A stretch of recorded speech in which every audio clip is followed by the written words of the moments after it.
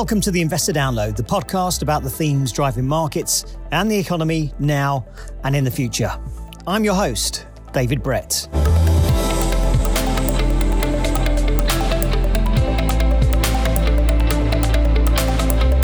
Welcome back to the second part of our two-part series on the new space race.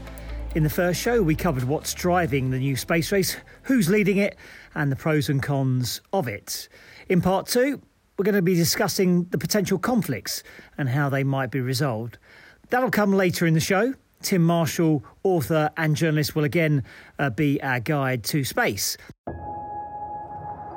This isn't just a first for India, it's a first in lunar exploration. No one successfully landed near the moon's south pole before, and it's a place of real interest for space science and also space exploration.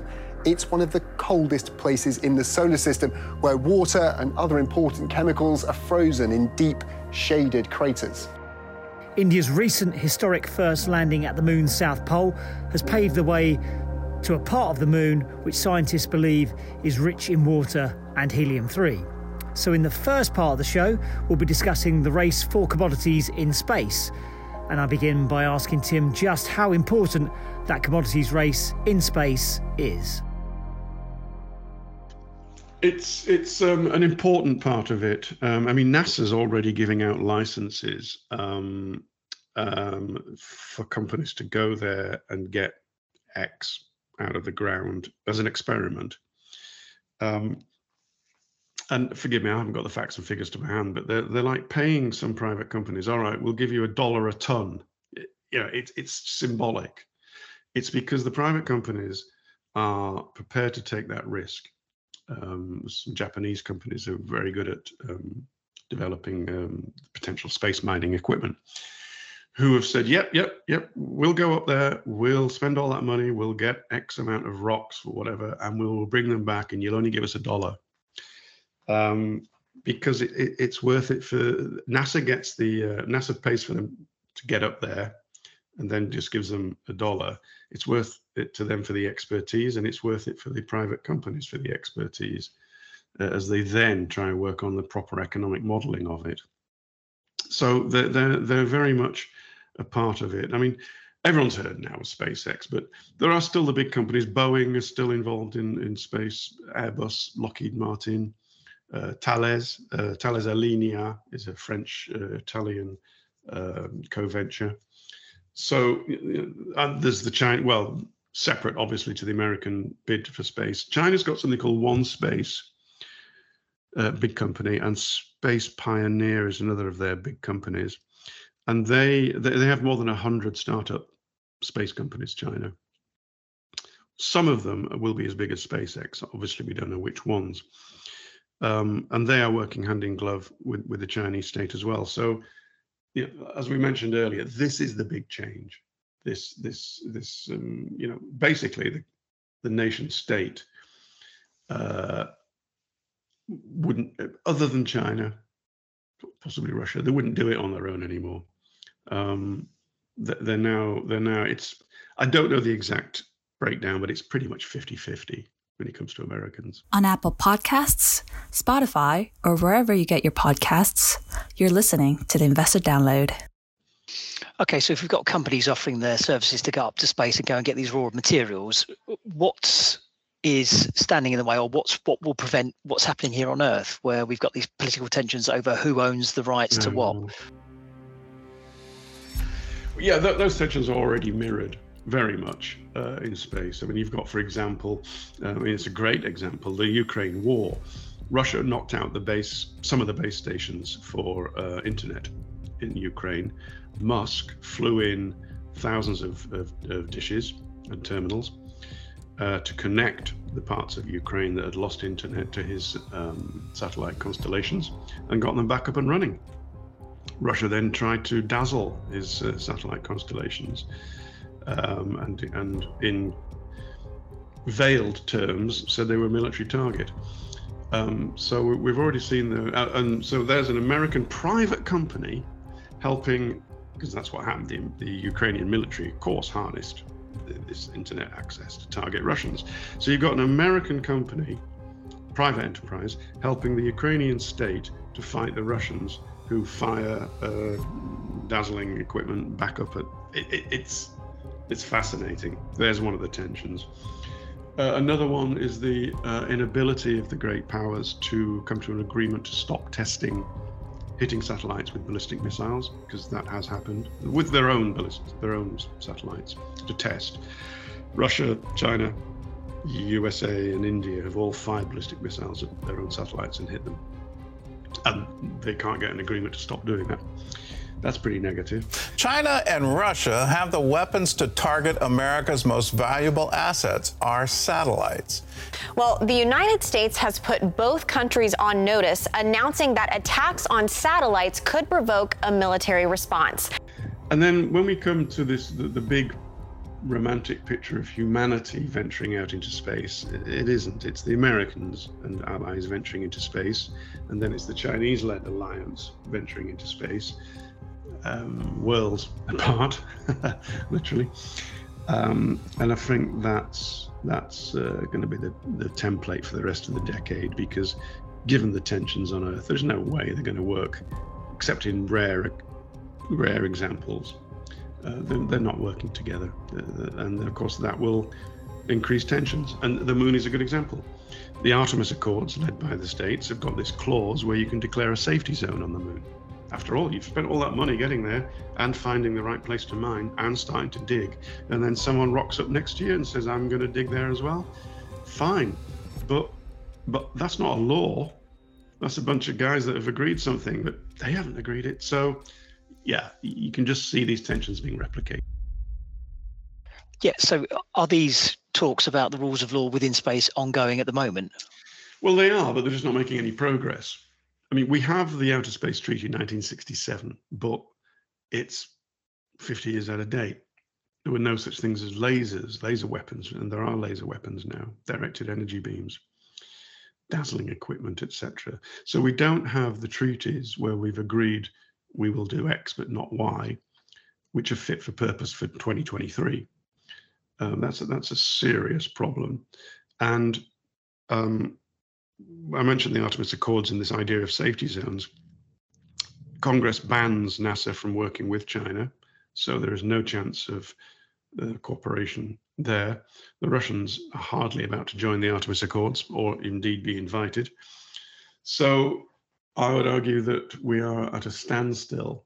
Of course, everyone's aware of the new tech, aware of the problems that they're bringing, looking at ways to get solutions to this, but they're not actually going anywhere. I mean, the United Nations has a space office, and its office is a chock-a-block full of very worthy papers about how to solve all this, and they're all gathering dust. So as long as we have the tensions here, until they subside and we reach another détente, I'm afraid I don't see much progress on that. I liken it to the Klondike Gold Rush. Nobody stopped as they were scrambling across the ice with their pickaxes to say, actually, hang on a minute, let's just take this slowly. And how big's your pickaxe? Well, okay, I won't have a bigger one. No, you just get there. And I'm afraid that's what's going on now. On Apple Podcasts, Spotify, or wherever you get your podcasts, you're listening to the Investor Download. We struggled on Earth to get along nicely and play together nicely. So, and that sort of comes into also, it comes into play when we're talking about all these rockets that are being built and the space stations and whatever ports are going to be placed on the moon. These are going to be kitted out by various different countries. I mean, how difficult is that going to be with supply chains with various different countries contributing to all these buildings being made? Yeah, because you need a lot of lithium and you need a lot of super semiconductors. Actually, that's an interesting. The super semiconductors is an interesting one because, I mean, as you'll know, the Dutch and the Taiwanese are the world leaders in that technology, and they both just agreed with the Americans. They're not handing that tech to the Chinese. There's a new law gone through Congress about it, and they are 10 years ahead. So that's potential problem. Again, in the, I think, unlikely event of a war over Taiwan, I think there'll be an immediate economic crisis globally, and it'll be about a lot of things, including shipping trade, but it will also be about the semiconductors, because we saw what happened during COVID. I mean, I'll give you a small example. I've got a Volvo car. It's got those, the wing mirrors have those lines that flash if someone's coming up on your inside. Well, mine don't, because that particular chip wasn't available during COVID, and you can't apparently put it in afterwards. So I have the little lines, they just don't do anything. That's the sort of thing that would happen in the space race. I mean, I suspect many of your listeners don't care, because they have far more important things to worry about in the supply chains for, let's say, Volvo or the German car industry or everything else that we're doing. Nevertheless, it would have a massive knock-on effect, because these things have thousands of semiconductor chips in them. I mean, I think a ballistic missile has something like 74 chips in it. That's just one ballistic missile. So that's a problem. Obviously, the competition for things like lithium on Earth is heating up. So if you don't get your supply chain of that and all the other stuff you need, it'll be very hard for you to be a leader in the space race. But I mean, that's the simple economics, the way it is with the car industry. I don't know if you saw, but I thought the Germans pulled off a blinder recently. Schultz went to Argentina and said, stop sending all your lithium to China to be processed. We'll build your factories for you, and then you'll give us a guarantee of lithium. It's one of those things that's just so blindingly obvious when it's done. So yeah, they need the supply for the same reasons as we all need the different supply chains here on Earth.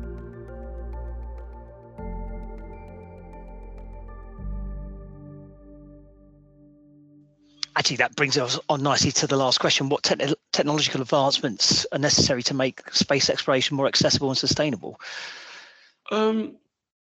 Accessible is already happening. We discussed the miniaturization of various things.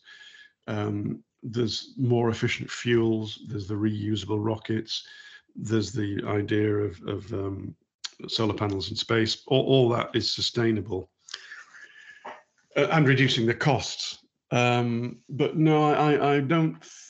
I think we have to go through that period where it's not a very environmentally friendly industry before you can get to the part where it is an environmentally friendly industry. I mean, you can make the argument with an electric car. A car maker has to make and have enough profits of petrol cars before it can have investing in electric cars, which I know are also polluting, but not as bad. And then they move towards making things more and more efficient, and you go through that transition. The space industry, I think, will have to be the same. Hey, Tim, actually, just one final question. In your view, when do you see it that we might see regular space launches for people going onto the moon, spending a few weeks out there, coming back with some raw materials, and that being just a regular thing rather than an absolute newsworthy thing? Not this decade. In this decade, we will see more and more very, very wealthy people going all the way out into space and hopefully back. It's like Musk said, I want to die on Mars, just not on impact. 2030s, 10 years. I think even that's a bit optimistic. I don't see how you can make it economically viable for mass space tourism over the next 20 years. But I am remembering Kitty Hawk, or the Wright Brothers Flyer 1, as it's properly called. 1903 it took off from memory. And it was about 35 years later that more Americans were traveling by plane than by train. Just from that one Kitty Hawk taking off, 35 years later, millions and millions of people. So things can happen. So if we get technological breakthroughs, then yeah, sure, 2030s. Otherwise, I think we're looking at 2040s. And I presume if you sell a couple more books, you'll be on the Virgin Galactic flight very, very soon. If you want to lend me that money for 50 years, I'll actually I haven't got that long. Yeah, I'll pay you back in 30 years. That's lovely. I'll take it. Tim Marshall, thank you so much for joining us. Thank you.